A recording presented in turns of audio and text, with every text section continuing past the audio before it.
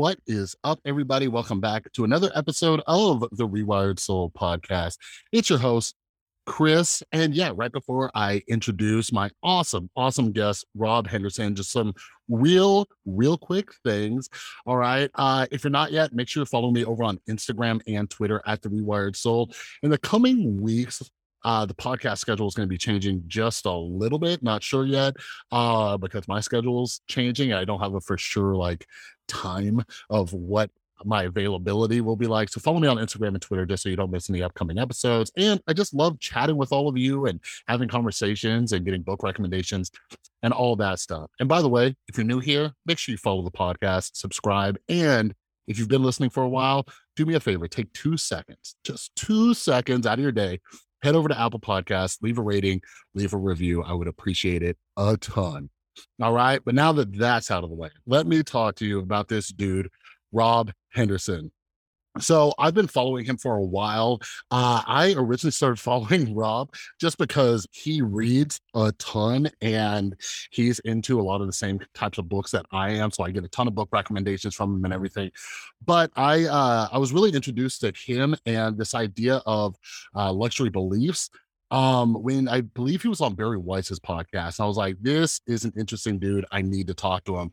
So in this conversation, we talk about, I could really relate to Rob's story. Rob, grew up, he didn't, he had a tough situation. And now, he's killing it. He went to Yale. Now he is, finishing up school and he studies evolutionary psychology. Like, by every stretch of the imagination, like, Rob should have failed, right? And as somebody who grew up, just with an alcoholic mom and just, not having much and everything like that, and struggling with my own addiction, and now my life's, doing really well, like, I can understand where Rob's coming from when he's talking about these luxury beliefs. And you'll hear him kind of explain what that is in this episode. But I believe that we see the world through a different lens, where we see like some of these culture wars and outrage culture and everything like that, because it's like, yo, like, how are you guys complaining about these things? Why are you guys highlighting these things but not taking any action? So that's a lot of what we discussed, in this episode, about how kind of, affluent or privileged people kind of socially signal with these luxury type beliefs. But yeah, it was great talking with Rob. We talk a little bit about, his story, what helped him, because as many of you know, I'm obsessed with the idea of, success versus luck and meritocracy. So I asked him, what does he think helped him get on the right path, and why did he succeed while so many other people from his situation failed? And it's really interesting. He has a lot of humility and he's just such a cool guy.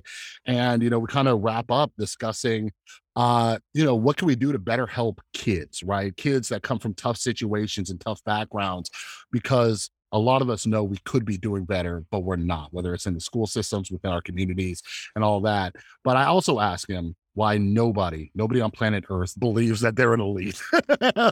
And yeah, he had some interesting responses to that. So yeah, I love this conversation. It is definitely in my top favorite conversations that I have. And keep an eye out, because Rob is working on a book. So make sure you head down the description. Make sure you are following Rob. I've also linked his websites down there, but he's on Twitter. Like I said, he's always giving book recommendations.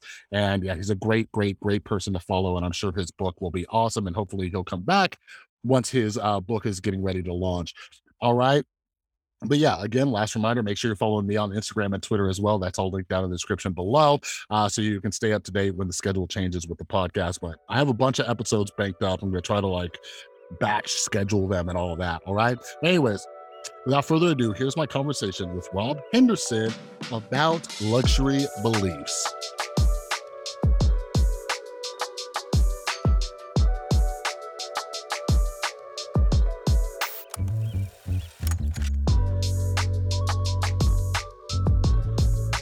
All right. Hello, Rob. Thanks so much for coming on the podcast. How you doing today?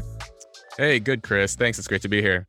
Yeah, absolutely. So yeah, I wanted to have you on because I followed you for a long time just because you read a ton and I love books. But once I heard a little bit about your story and everything like that, like, I really kind of connected. So before we dive into it, for those in my audience who are unfamiliar with you, can you kind of give us a rundown of like where you came from, where you're at now? Yeah. I mean, so currently I'm in my final year of the PhD program here at Cambridge University in England. My degree is in social and evolutionary psychology. Before this, I was an undergrad at Yale. Also worked as a research assistant in a psych lab there. So super interested in psychology stuff. But before all of this, my life was a lot different. So just to back way up, I was born in Los Angeles into poverty to my mother, who was an immigrant from South Korea. She got very addicted to drugs. So when I was 3 years old, she was no longer able to care for me, and she didn't know who my father was. So I was placed into foster care in LA and spent the next 5 years just bouncing around foster homes. I lived in 7 different homes over the next few years. Um, yeah, I went to 5 different schools and just really bad student, really bad grades. Was sort of emotionally conflicted. It was just a really Yeah. bad time for me as a little kid. Um, and then I was adopted into this working class family, and we settled in a northern California in a small town up there called Red Bluff. Um, and yeah, my adoptive father, he was a truck driver. My adoptive mother was an assistant social worker. And so and I had a younger sister too. She was their birth daughter. She became my younger sister. And, so for a couple of years, I had like this sort of stable home. I was 8 years old by this point, Hmm. but about a year later, they divorced. And yeah, that was really hard on me. My adoptive father subsequently severed ties with me because he was upset with my adoptive mother for divorcing him.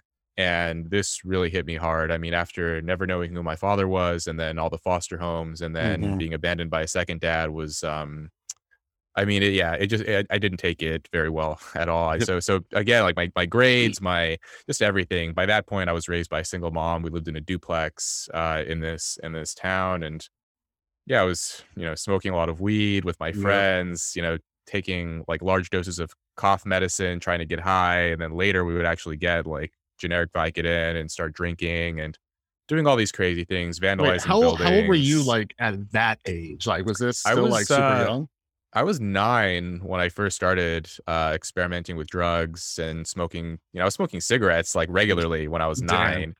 9. It was really, yeah, and my friends, I mean, my friends in the neighborhood too, most of them were raised by either single moms, single parents, or living with, like, their grandparents or Hmm. some other, like, alternate family arrangement, very little supervision at home for any of us, so we all just Hmm. sort of bonded together and got into trouble together, and, yeah, I mean, it went on like this, just a lot of family drama and chaos, and so yeah, by the time I was 17, I barely graduated high school and yeah, just had no real options and decided to join the military Mm. and get out of there.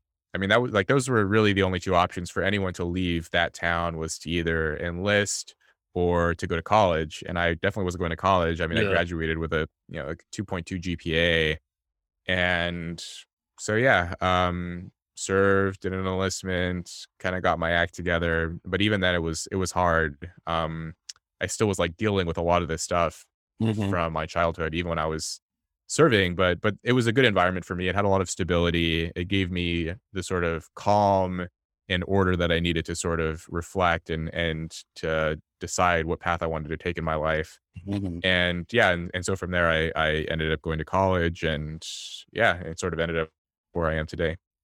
Yeah. So, I'm curious too, because like for me, like I dealt with a lot of childhood stuff. And like, even though my story's different, something I learned when I got sober is like there's a lot of similarities, even though there's differences, right?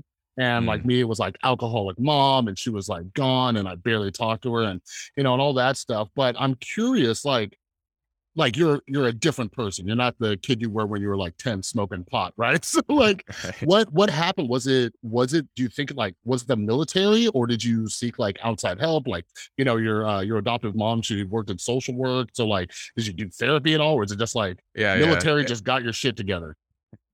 So it's funny, like at the time, it's hard to say, like with something like therapy. So right after my adoptive parents divorced, I was 9 years old by that point. And the state of California mandated that I start seeing a therapist Mm, because like they were concerned. Like even before I was adopted, I had to go through this like psych eval. And, even the psychiatrist who did the eval was like, expressed some concern that like, a kid can't go through this many moves and not have some kind Yeah, of residual, issue. And so keep a close eye on this kid.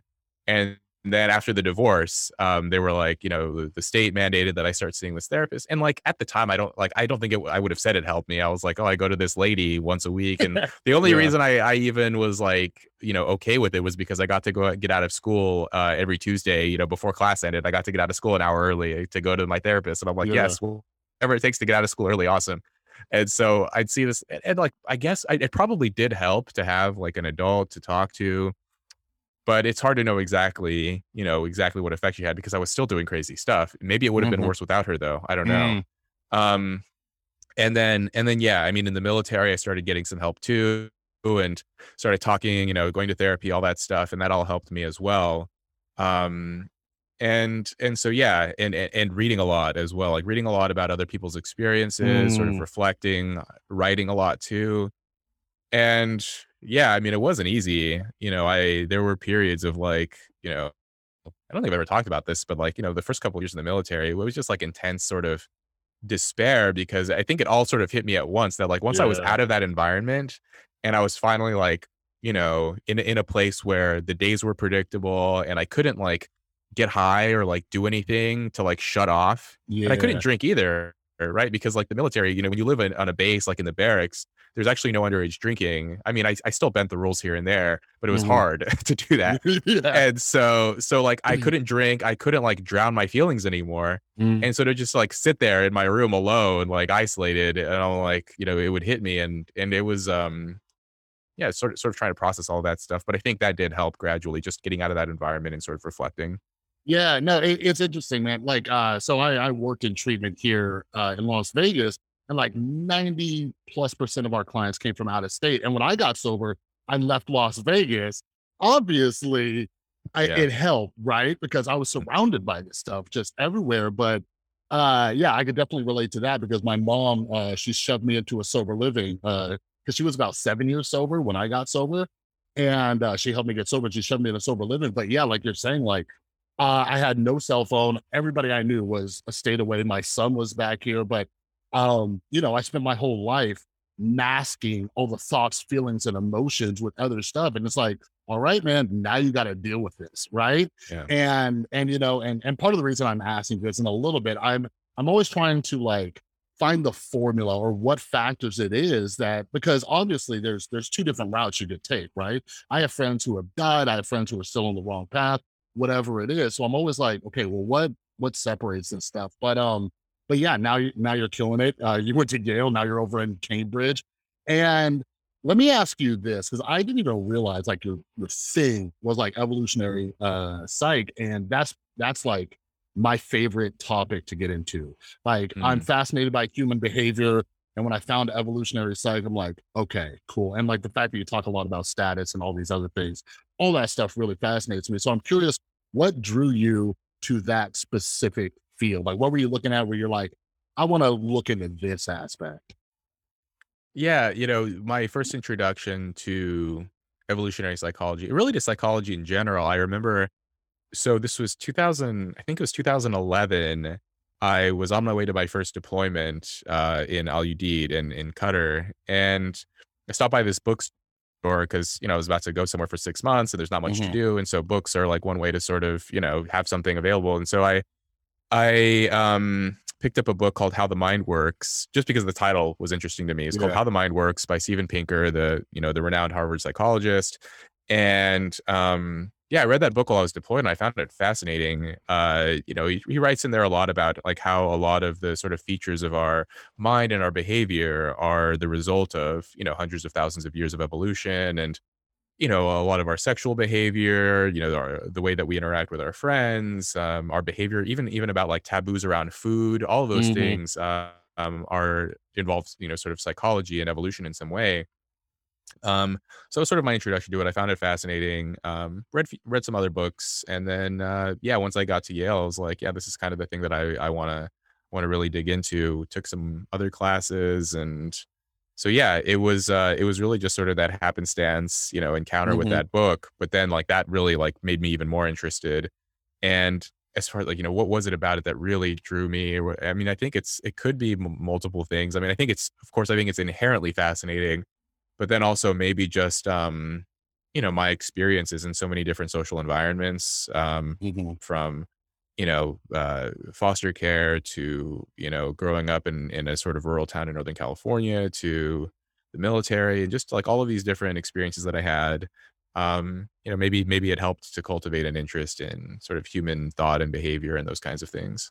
Yeah, yeah, for sure. And real quick, what town in California did you grow up in? Northern? In Red Bluff. I was almost 7, almost 8 years old, when I left LA, and then, my adoptive family, we settled in Red Bluff, California, which is about 2 hours north of Sacramento. Ah, okay. Yeah, it's a population of 13,000. It's a really rundown town. I mean, when I was there, this in the late '90s, the median household income was around $27,000 a year. Like, Yeah. the biggest employer was Walmart or the mill, Mm. like the lumber mill, and the only claim to fame that town has is it was once did you ever watch Sons of Anarchy? Dude, my Yeah. girlfriend just had me get into that when the pandemic started. She's like, "You're gonna watch this," and I binged it with her. So yes, yes, Yeah, yeah, Sons of Anarchy, it's really at least, like, the first 3 seasons I thought were really good. It yeah, kinda falls off a little, but, I mean, it's yeah. still a great show. But they in one of the early seasons, Clay, the president of the motorcycle club, he briefly mentions Red Bluff. Like, one of the guys, got transferred to the hospital in Red Bluff, which, like, Mm. when I heard that, I was like, "Why would you transfer to a hospital in Red Bluff? That hospital sucks. Like, Right? why would you go there?"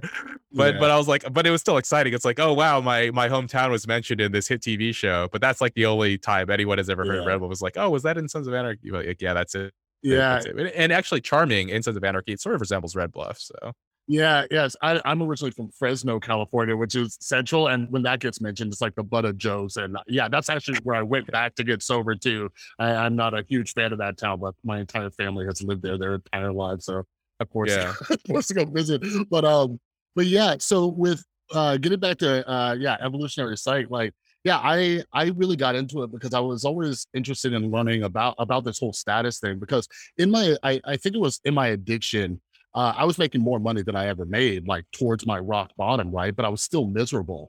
And Mhm, so when I got sober, I took a step back and I'm like, why do I want money? Why do I want stuff? And I realized like, I wasn't getting it for me. And I also started getting into like mindfulness and Buddhist philosophy and stuff. And I realized like all the shit I was getting was to impress others. I'm like, that's weird. And then I started mhm, diving into it and I'm like, oh, we've been doing this forever, right? We've been trying to flex on people since we were in, in these little like tribes. And I think that's what's interesting too, is I look around, I'm like, man, we are still just as primitive as we were, but you just threw some technology at us, so we're doing it a little bit differently. But yeah, as we started diving into this this term luxury beliefs, we'll talk a little bit about how we're using like I forgot what you said in this piece I was reading from you, but like conspicutive uh not consumption, but something else. But anyways, before we dive mhm. into that, Oh, lay out conspicuous conviction. there we go. There we Right, right. go. So we'll touch on that after you kind of lay down the foundation for those who are unfamiliar with this term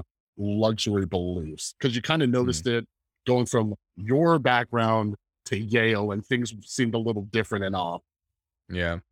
Yeah, I mean, it was so luxury beliefs, I define as ideas and opinions that confer status on the upper class while often inflicting costs on the lower classes. And I came up with this idea initially when I had first entered Yale. I came from a very different, background than a lot of these students, who are disproportionately from, like, very affluent families. And, yeah, I mean, I was seeing just, like, very unusual and bizarre beliefs and opinions that I'd never encountered anywhere before. And, when they started talking about it, I'm like, "What is going on here?" Like, I've never heard this, but yet, oftentimes they wouldn't the opinions that they espouse did not align with their actual behavior. I mean, a simple example I've given before is like, one example, this I haven't talked about this in a while, but like the sort of uh the the family thing, which is like, I talked to this girl, Yale, former classmate, and she was telling me, oh, I think like monogamy is outdated, marriage is outdated, this kind of stuff. Mhm. And And then I asked her, "Well, how did you grow up?" And she was like, "Well, she had a mother and a father and an intact family, Yeah. just like the vast majority of students at these fancy universities do." And then I asked her, "Well, how do you plan to raise your kids?" And she said, "Well, I'll probably settle down and get married and have a husband and have my family." And I'm like, "Okay, but you're saying monogamy is outdated." And she was like, "Well, I'm just saying that, like, it is like a patriarchal institution and maybe we should evolve beyond it and not everyone has to follow it and blah blah." And like I ran into this repeatedly. I mean, not just with monogamy, but with other kinds of stuff too, like Yeah. other versions of like sexual promiscuity, all of this stuff. And so these luxury beliefs, basically, like what I found is that they'll broadcast these things like monogamy is outdated because it elevates their status in the eyes of their Hmm. peers, but then privately, they'll live it a very different way. And there's plenty of research on this, in terms of who cares the most about social status. Hmm. Tend to be people who already have it. So people who are already sort of greater than average wealth, greater than average status, those are the people who care the most about wealth and status. So it's actually an interesting positive correlation that the more you have, the more you want, Hmm. which is a little bit, for me, it was kind of counterintuitive because I think I would have predicted before I learned the results, I would have predicted that sort of the people on the bottom would care the most about wealth and status.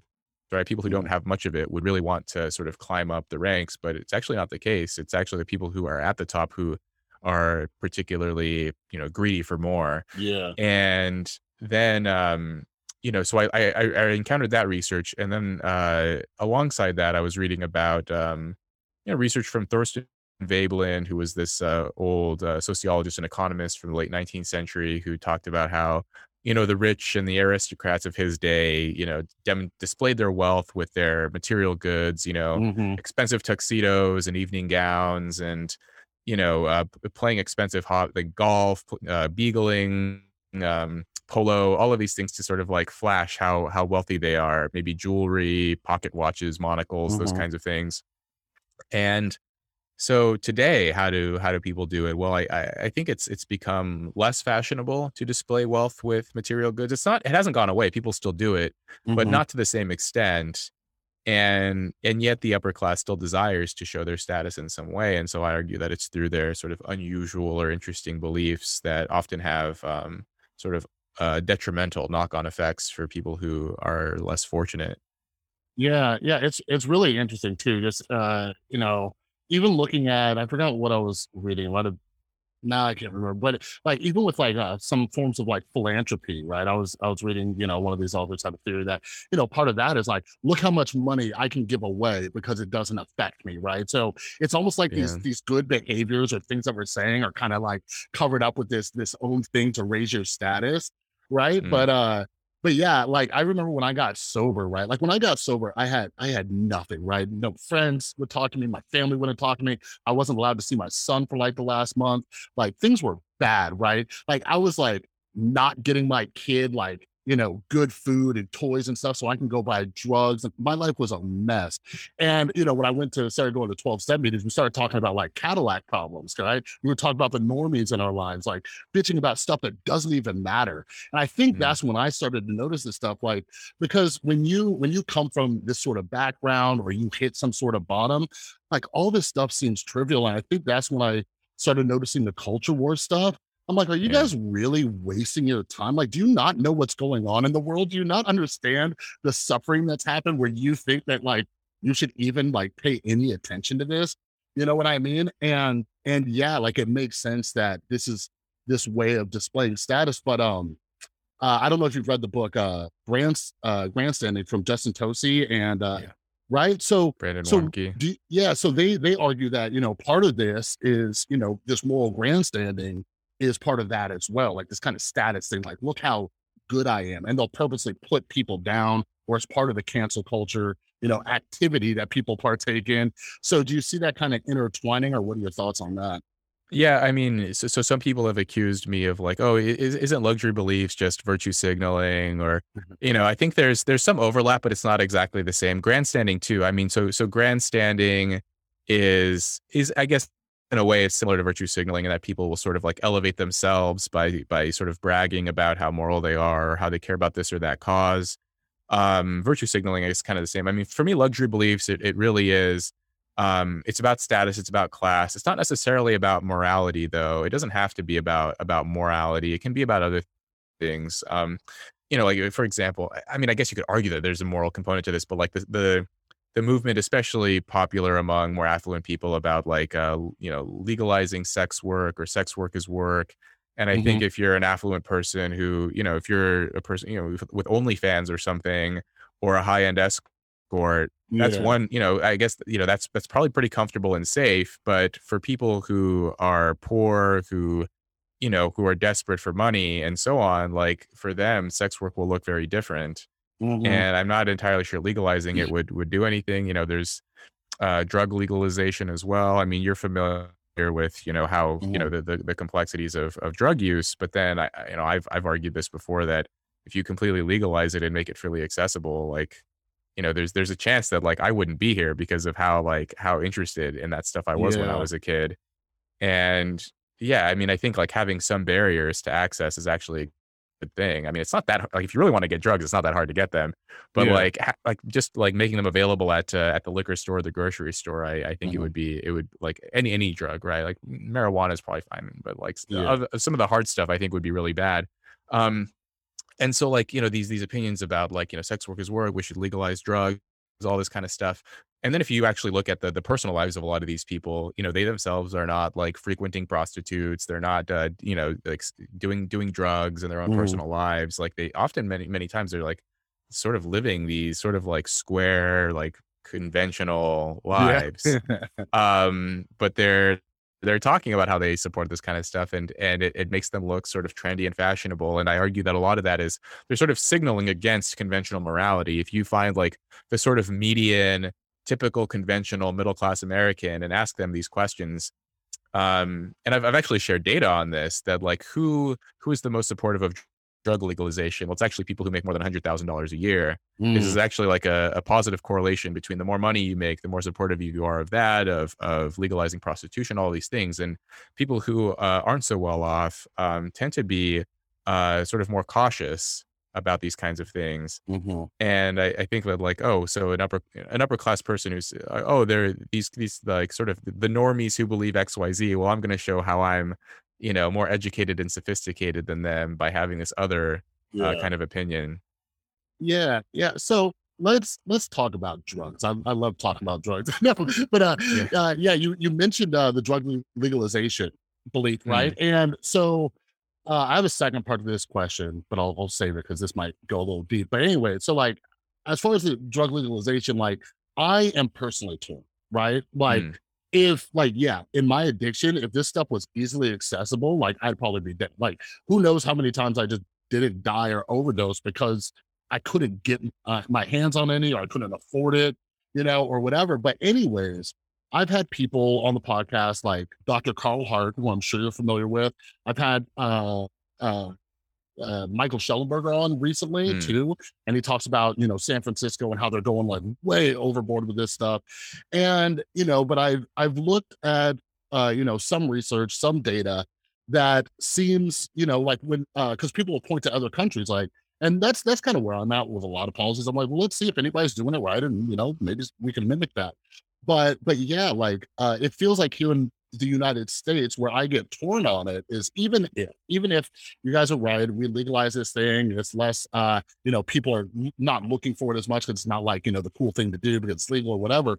The main factor of addiction from what I've seen and what I've read is like mental illness or like deaths from despair. Like people are struggling, so they're using, like we were talking about, people are using these substances to cope. So if we made it this free for all without fixing these underlying problems, like that's where I get kind of worried. But anyways, mm. so I feel like I don't see myself looking at this from like a luxury place. I feel like I've looked into this. I'm still kind of divided on it, but there seem to be some strong arguments for it. So I'm curious, like what your thoughts are, like against some of the stronger arguments that aren't just like, hey man, just legalize heroin. You know what I mean?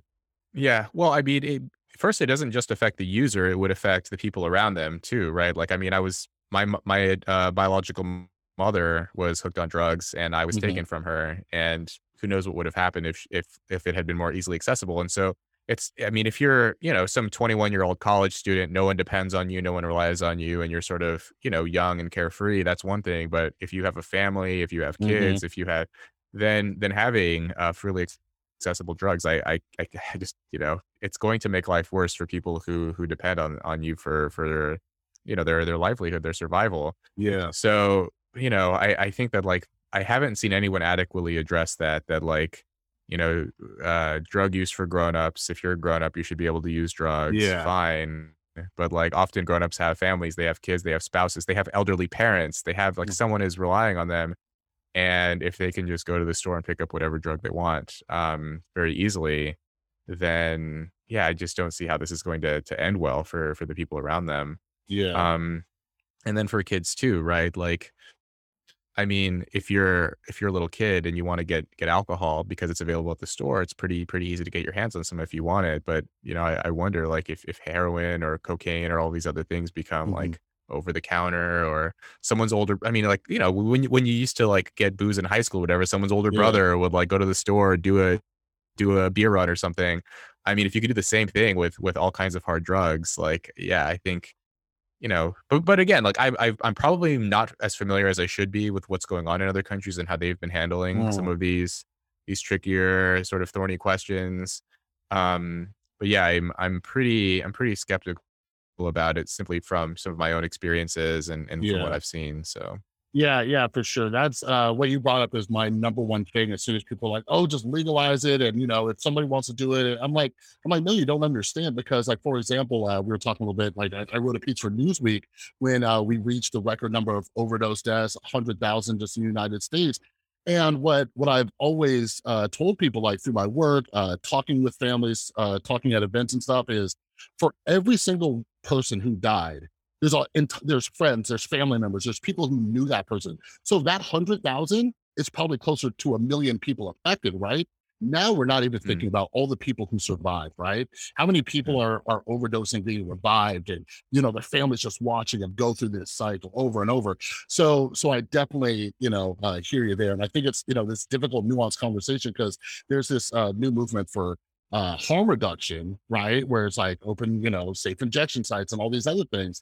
And I still ask the same question. I'm like, how is having a heroin addict safely inject going to help like the family who is just still not have, their brother, sister, father, whoever it is in their life, right? Because a lot of these injection sites or harm reduction places are not offering adequate treatment as well. You know what I mean? So mm, it's a really, really tricky thing, but one of the luxury blues I wanted to talk to you about, I don't know if you heard, I'm sure you did, but did you hear about like the viral situation around Chamath last week? He's like the multi-billionaire. Like, yeah, he mentioned it being a luxury belief, caring about the Uyghurs, right, in mm. Asia, and and I could get in trouble for talking about this, but like, I'm not a huge fan of the guy, but I feel like I 1000% understood the point he was trying to make, right?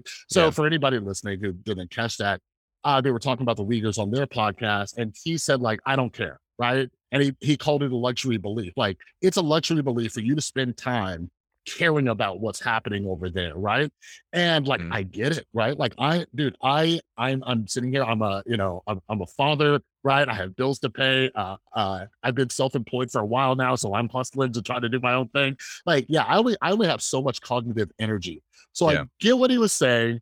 I But it almost seems like people were pissed off as a way to signal, like, oh, that's not correct. So I'm curious your thoughts on that. Yeah, it's, I mean, I thought the way he put it was a little bit, we'll say, indelicate, Yeah. but like, but I get what you're saying. I mean, like, because he was very, I mean, I watched the clip and he was just like, "Look, it's below my line. I don't care. Like, Yes. whatever. There's other stuff we need to be looking at." And it was very sort of dismissive. But I understood what he meant. Which, so there was, a bunch of people, in the chattering classes, journalists and so forth, had to opine about this. And Yeah. there was an interesting piece in the Atlantic. Connor Friedersdorf or something. He quoted someone saying, like, like, yeah, okay, so I'm, something along the lines of, like, I'm a better person than Chamath. What? Because I have a better opinion than him. Like, okay, so he says he doesn't care about the Uyghurs. I do, but like, what material difference does that make for anyone?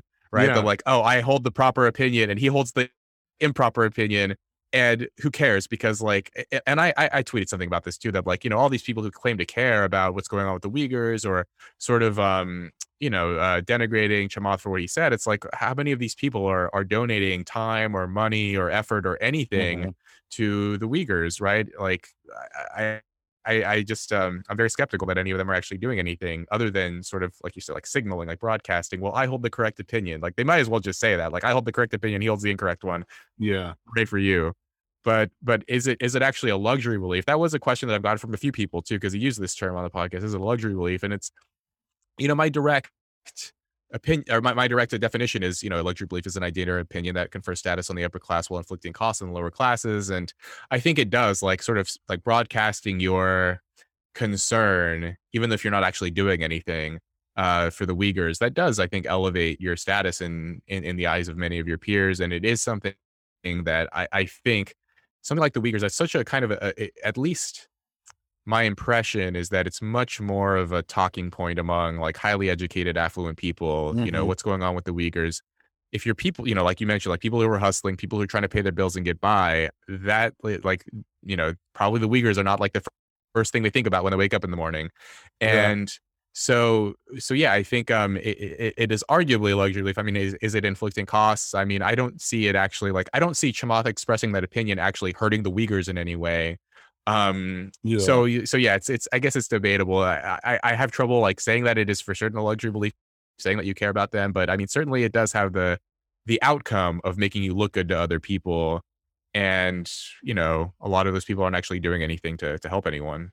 Yeah, yeah. This kind of this will, you'll see where this goes. It'll kind of segue over into this next topic I want to talk to you about. But something I learned in early recovery and just kind of made like a personal, stance of mine was I'm not a I make it so I'm not allowed to complain about anything unless I'm willing to do something about it, right? Hmm. So I'm not going to sit here and complain about the Uyghurs and and all that stuff. Like I can care, right? But I'm not going to go around shaming people and stuff because, like you mentioned, like what am I doing? Have I donated a penny? Have I done anything? Hmm. And it's really interesting too, because it seems like, especially since the rise of social media, we feel like saying something or raising awareness is like doing something, right? Hmm. I love the term slacktivism.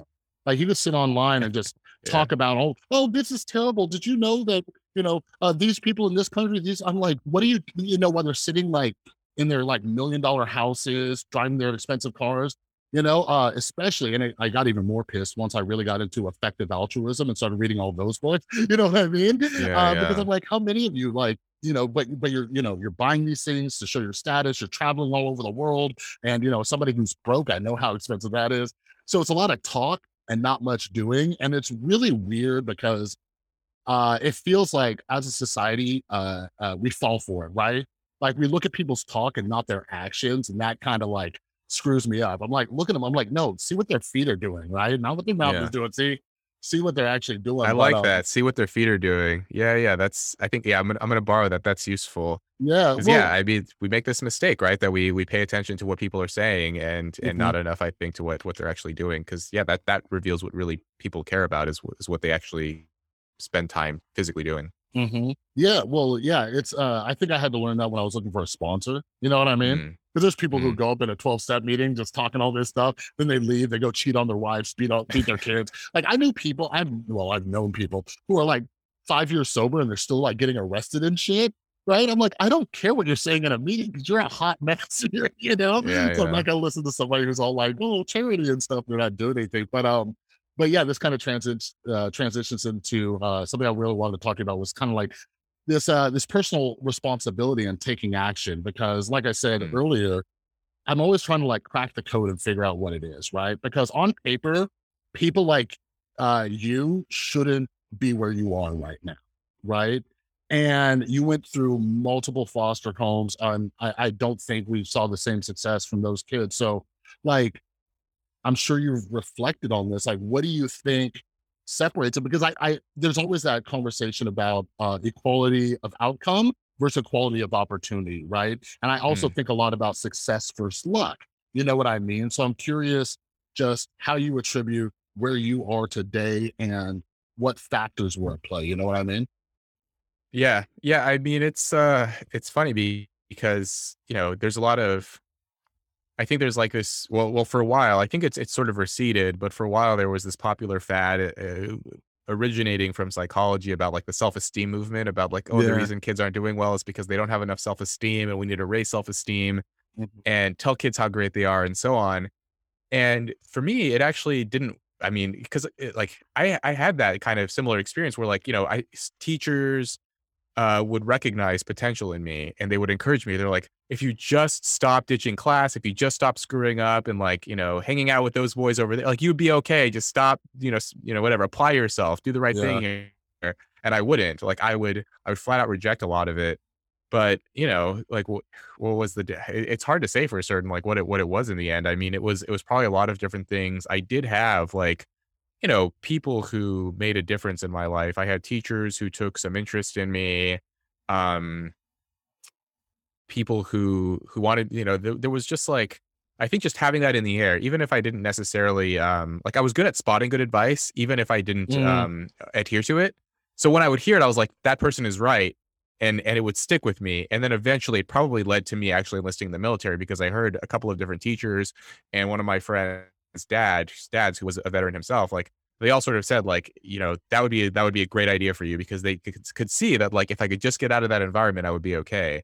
Um, and then, I was just like a naturally curious kid. I mean, I when I was in the foster homes, like no one ever read to me. I was not paying attention in school, so I ended up teaching myself to read, mm, and I really loved it. Like my love of reading, wherever that happened to have come from, if it was sort of intrinsic or I sort of managed to do well at it because I was just sort of lonely in these homes, and it was like a way for me to sort of mentally escape some of them. Uh, I spent a lot of time reading and just maybe that helped me to later on sort of discover my interests, my academic interests and things like mhm, that. But, I can never say for certain what it was, man, because I had 5 friends who like, my 5 close friends from high school, there's, like, a little group of 6 of us, and, yeah, I mean, one of them joined the military, he ended up doing okay for himself, 2 of them went to prison, one of them he just got fired from Walmart, and then the other one, I'm actually not sure where he ended up, but as far as I know, he's still, like, in that general area in Northern California, didn't go to college. I mean, I think all 5 of them, at one point or another, were enrolled in a community college, and none of them ended up getting their degrees, or transferring to a mm, four-year school. And, it's hard to say for sure, like, what it was that stood out for me, but, I mean, one thing that I've tried to do since I've been so fortunate is to, like, highlight some of the misfortunes that I had experienced and that my friends experienced growing up. And one of the things that I've recently been thinking about, so last week, I visited the Michaela School in London, which is, a school located in the inner city in an impoverished part of northern London. More than half the kids are on free lunch programs. Like, a lot of them are from sort of single parent homes, foster homes, those kinds of things. And this school is run like a big, almost like a military school, like yeah, very strict. The teachers like, the kids aren't allowed to speak in the hallways. There's no talking in the really? hallways. They're not allowed to bring phones to school. The teachers are frequently handing out merits and demerits for like good behavior. They encourage not just like academic excellence, but like speaking with clarity. Like if a kid raises his hand to give an answer, the teacher will say like, you need more vocal projection in your voice. Mm, Um, they teach things like soft skills, eye contact, handshakes, punctuality, like showing up on time. So I arrived at the school at 12:15, and as soon as I got to the school's reception, I saw the receptionist like berating these 2 boys for being late. Like, where were you? Oh, you were at the stoplight. Well, why were you at the stoplight? How long were you there? Like, yeah, all this stuff. And interrogating them. And I thought to myself, like, this is like, if I had gone to a school like this, or if my friends had gone to a school like this, I think our lives might have turned out, better, different, something. yeah, Um, because there's an emphasis not just on sort of doing like getting good grades, but also like sort of learning how to show up to a place on time, how to interact with people, how to have an adult conversation, all of those things. And yeah, we didn't really have that. Anyway, like, yeah, that experience just sort of opened my eyes to the fact that like it's not all about like academics and doing well in Yeah. school. There are all of these soft skills that kids who grew up in deprived circumstances never learn, never pick up. Like I sort of picked it up on the way. I think joining the military helped a lot because Mhm. like the military becomes your parent and teaches you how to behave properly. But even then, like I made these like, like silly errors, like even things like how to use silverware proper, like cutlery and, Yeah. small things like that that I had never learned growing up. And, I just think that we place too much focus. And I say this, a lot of people accuse me of being a hypocrite or whatever, but I think we focus too much on education for kids. And there are a lot of other things we need to be looking at. Yeah. That starts way earlier than school. Yeah, that was some of the best stuff I've ever heard, 'cause I couldn't agree more. Like, I had to learn all that stuff when I got sober, right? How to show up on time, how to be accountable, right? Mhm. Like, man, like, if I, I can't even remember the last time I missed an appointment or didn't give somebody, like, adequate time, because that was drilled into my head when I got sober. Like, sobriety, and this is why I go on rants. Like, I have a episode with Bridget Fennessy coming out. Like, this kind of like soft, like, mental health recovery thing that's going on. I'm like, no, like, I needed that tough love. Like, if I walked Mm, into a meeting 5 minutes late, I needed someone to like talk some shit to me and tell me that I needed to be responsible. But like you're saying, these like soft skills in school. I had Brian Kaplan on a while ago who wrote The Case Against Education. And cool. it's just, we're learning all these things, right? And like, certain topics that we're never going to use later on. And I've been thinking a lot lately about financial literacy, right? Like, I've been sober 9.5 years. I'm 36 years old. I'm just learning. I'm just now repairing my credit. I'm learning about investing and saving, right? Because my parents, they still have terrible credit to this day, and all these other things. So, but I guess, I have a few more questions for you, but one of them is when we're talking about this, right? Like, that school seems like that school is killing it.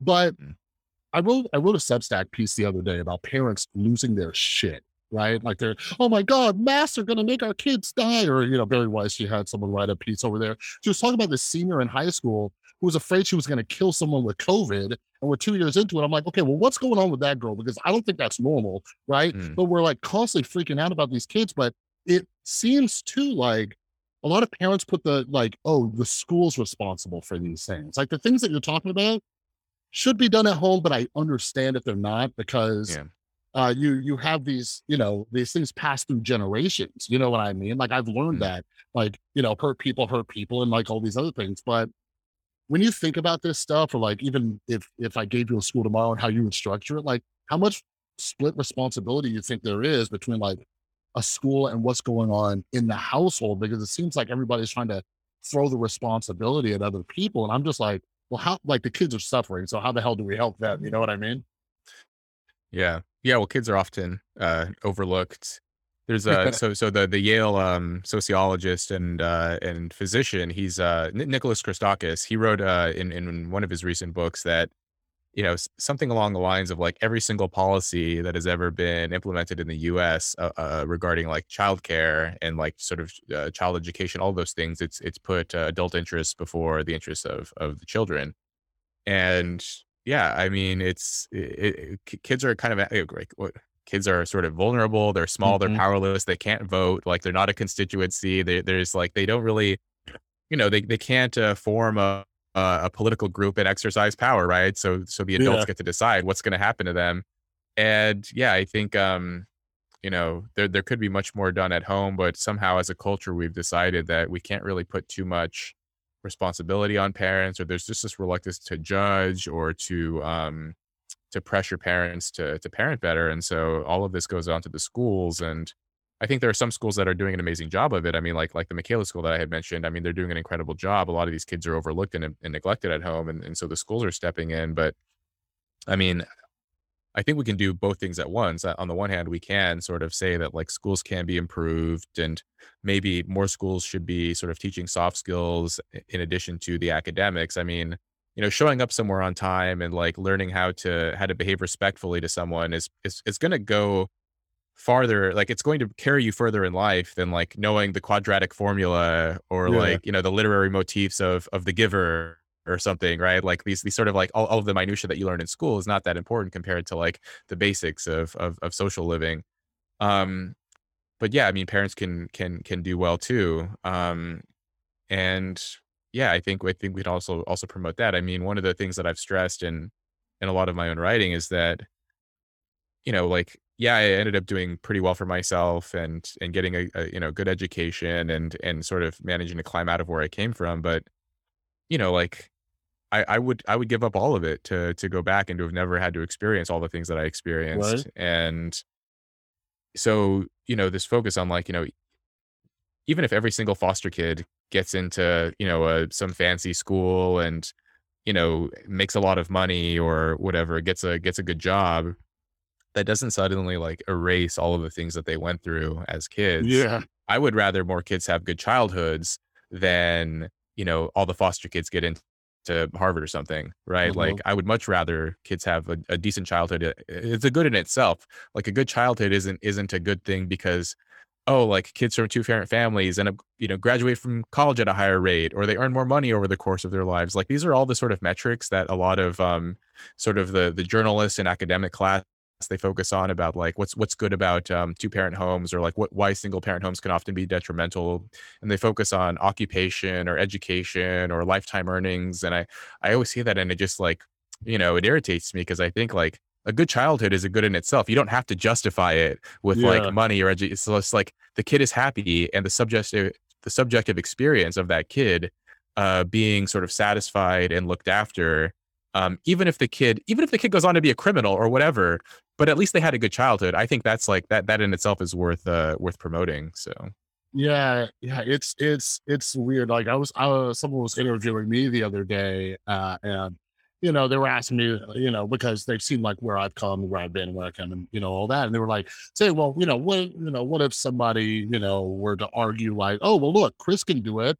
so everybody else can, and I asked them like, but the question is like, do we want to live in a world where a lot of kids have to go through that? You know what I mean? Like, is that the kind of world where yeah, we're like, oh, look, human resilience, let's just toss them into, the lion's den and then just hope they fight their way out. I'm like, no, I yeah, prefer if they didn't have to go through that. I think that would be the better option, because like I said, like, I lost all of my 20s pretty much. Like that was like, those were my college years and everything because I was addicted and a lot of it came from self-medicating, stuff from childhood and all that. But yeah, that was very well said. And one of the last thing I wanted to ask you is this, because this has been on my mind 24/7 lately because I'm really into like self deception and denial, right? yeah. And something Michael Shermer says all the time is like, nobody wakes up in the morning and like, hey, I'm going to put on my pseudoscientist lab coat and go to my pseudoscience lab. Like, nobody thinks they're a pseudoscientist, right? Well, Mhm. we're talking about luxury beliefs and like, the academic class and elites and stuff. What I've realized is nobody thinks that they're an elite, right? Like Yeah. I'm pretty sure like if I asked like Bill Gates, Jeff Bezos, or Elon Musk, hey, are you an elite? They'd be like, no, right? And that's insane. So like Oh I'm yeah. curious, like how do you define this? Like how are you, not to like I don't know stereotype people, but like what are you looking at? Because I'll say this, right? Somebody would like, for example, when somebody comes across you and they're like, oh, Mr. Cambridge, look at you and Yeah. you're in the elite class, right? And then you're like, oh, well, Yeah. here's my upbringing. And they're like, oh, like, does your upbringing take you back out? Or, like, could you possibly get into the elite class and forget about everybody else? Like, what is it? It's an interesting question. It's something that I've thought about and wrestled with myself about like, like who am I? What like class or category? And I mean, in a way, it is fluid. I mean, that is one of the great things about, free countries, like places like America, whatever, that like you can, occasionally you'll meet someone, not often. I mean, there's actually research on this, I think from either Pew or Gallup, showing that like, the number of people who are born into the bottom fifth of society, how many of them reach the top fifth later? And it's actually a higher number than you would expect. I mean, I think it's Mhm. greater than 10%. So it's not bad.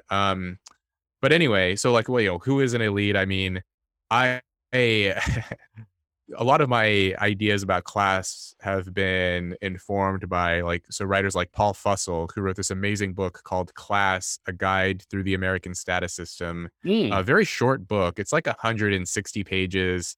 And it's like really lighthearted. It's like an amusing book because he pokes fun at all the social classes. He spends a lot of time sort of insulting the middle class, but Yeah. generally it's really good. Um, and he says that, you know, for upper class membership, you actually have to be born into it. Um, and this is similar to what Pierre Bourdieu, who was a French sociologist in the mid 20th century, he wrote a book called Distinction, also about class. And basically, these guys argue that you like in order to be a member of the upper class, you have to have like the right mannerisms, customs, habits, conversational styles, tastes. All of these things are just as important as where you went to school or how much money you have to really be a member of the upper class. And you typically have to be born into it, right? Like you have to sort of be enculturated and immersed in it from birth to like really demonstrate that, you know, what Bourdieu, he called it ease of Mm, like just sort of like being comfortable with affluence. Um, and so in that sense, like, you know, I wouldn't necessarily be classified, I don't think, as an elite because I wasn't born into it.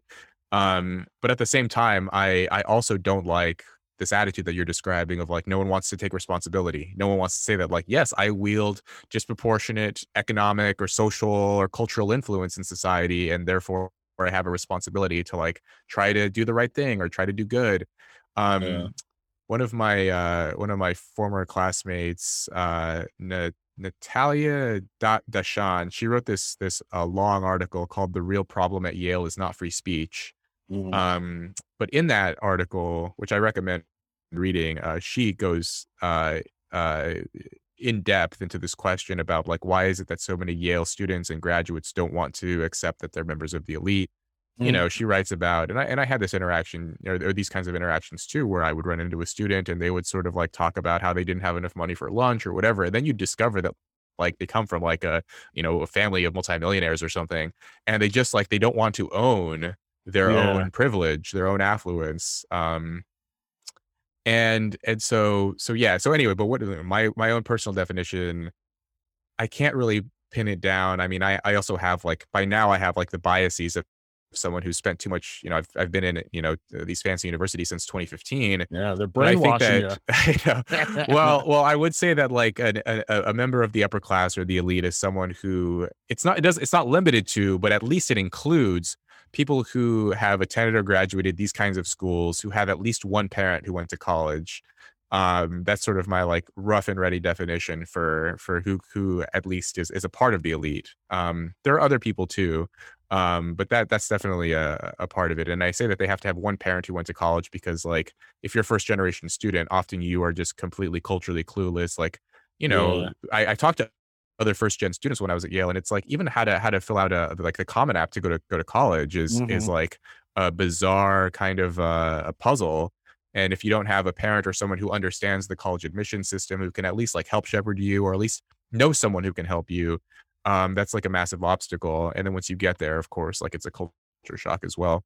So, you know, it's basically, yeah, I think I definitely think that more people should own it. And, you know, even if I don't necessarily call myself an elite, I do accept that like by now I have like amassed some kind of influence and I try to do the right thing and I try not to like partake in like a lot of the mudslinging and a lot of the ugly stuff that's been going on in social Mm. media and in sort of the public more broadly. Yeah. Hey, you're doing a great job as I'm watching everybody scream over like critical race theory. Like you pop up and it's just like you highlighted something from a book. I'm like, that's cool. He cleaned up my Yeah, feed right. a little bit, but uh, Yeah, but yeah. but yeah, man, it's difficult to pin down. I've been asking so many people, and it's and I'm getting 50 different answers. It's interesting, but like you're saying, I do think one of the reasons people aren't owning it is this our obsession with like the meritocracy, right? And nobody wants to admit that they didn't get like they got somewhere that might have been based off like nepotism or something else. Like Right. nobody Yeah, want yeah. everybody wants to know, hey, this was hard work, I've had struggles too. You know what I mean? So and then you have the people who just like they try to say oh, I am privileged, but it's like this weird kind of like Like, signaling thing. So yeah, yeah. Like everything's self-flagellating, you know, like, "Oh, yeah. yeah, I'm privileged," but they're uncomfortable with it. No one wants to own it. Like, you know, this sort of concept of, I don't know if I'm saying this right, like noblesse oblige, something like that of like, you know, if you happen to be born into a high position or you reach it somehow, that you have a responsibility to society. But I think like this abdication of like, no one wants to say that like, yeah, they're a member of the elite, like people who help steer society, then, Yeah. you're just going to have like a bunch of like, I think that's like a really toxic combination of people who are objectively well off, but they don't believe they are, that they believe they're somehow victimized or put upon, or, that like they've somehow been done wrong. And it's those other people, those are the elites. And like, I think that can create a lot of contentious kind of dynamics that we're seeing now, especially playing out on like Twitter, for example. I mean, if you're on Twitter, odds are you're already like better off than a lot of other people. But Yeah. then, like, if you can spend all day on Twitter and you have the blue check and whatever, like, you're probably like in that like upper, the upper two quintiles at least. Yeah. So you can't say that you're victimized Yeah, in that. yeah, like, there's not a kid in poverty with, like, 100,000 followers and a check mark, Right? Yeah, yeah, or something like that, but yeah. yeah, man, this was such a great conversation. I loved having you on, and, yeah, so a couple things. Where can people find you? Because you are writing, and I get a lot of book recommendations from you. So where can they find you? And I could have sworn you're working on a book too, so you have any Yeah. updates on that? Yeah, so people can find me. My website is robkhenderson.com, and they can follow me on Twitter at robkhenderson. And yeah, I'm writing a memoir. I signed with Simon and Schuster. And yeah, I mean, I'm pretty far along in the process. I'm working on revisions. I just got an email from my publisher. Actually, they're asking me sort of questions about book cover ideas, and Mm, so yeah, I mean, we're I can finally see the light at the end of the tunnel. It's been brutal, man. I mean, you and I talking about all this stuff. I mean, trying to like dig up all of those old memories and like put myself back in the shoes of my like, yeah. 7-year-old self and what life was like back then. And yeah, it was tough. But yeah, hopefully the book it's on track to be published some point before the end of the year. It'll probably be like, late in the year, but Mm. hopefully in 2022. And yeah, just a memoir of my experiences and sort of the lessons that I've learned, and maybe some thoughts for possibly how to improve things. So Beautiful. So it also sounds like you'll be coming back on the podcast later this year after I read yeah, I'd be happy to. it. Yeah, I'd be happy to help promote it. Sure. Yeah, yeah, man. So cool. I'll be keeping up with the updates and everything. But yeah, dude, thanks again for coming on. And yeah, hopefully we're able to do this again. Yeah, absolutely. Thanks, Chris.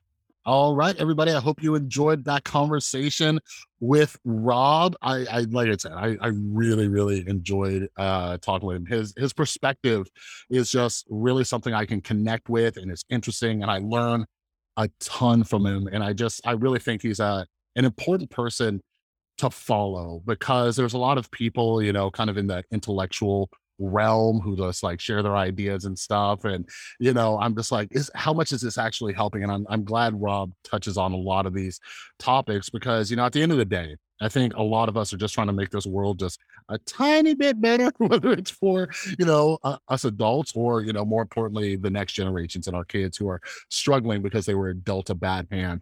So I really, really respect and appreciate the work that Rob's doing. So make sure you head down the description, follow Rob. And like he said, that book should be hopefully coming out later this year. And yeah, he may be coming back on the podcast to chat about it. So follow him over on Twitter. He'll give you a ton of great book recommendations. He's always tweeting out quotes and stuff. So make sure you follow him. All right. But before I let you go, again, make sure you're following me on Instagram and Twitter at The Rewired Soul. That's down in the description below. I've been uploading a lot of these videos up to the Rewired Soul YouTube channel as well. So if you're like me and you like seeing people's faces as you listen to podcasts, head over to the Rewired Soul YouTube channel.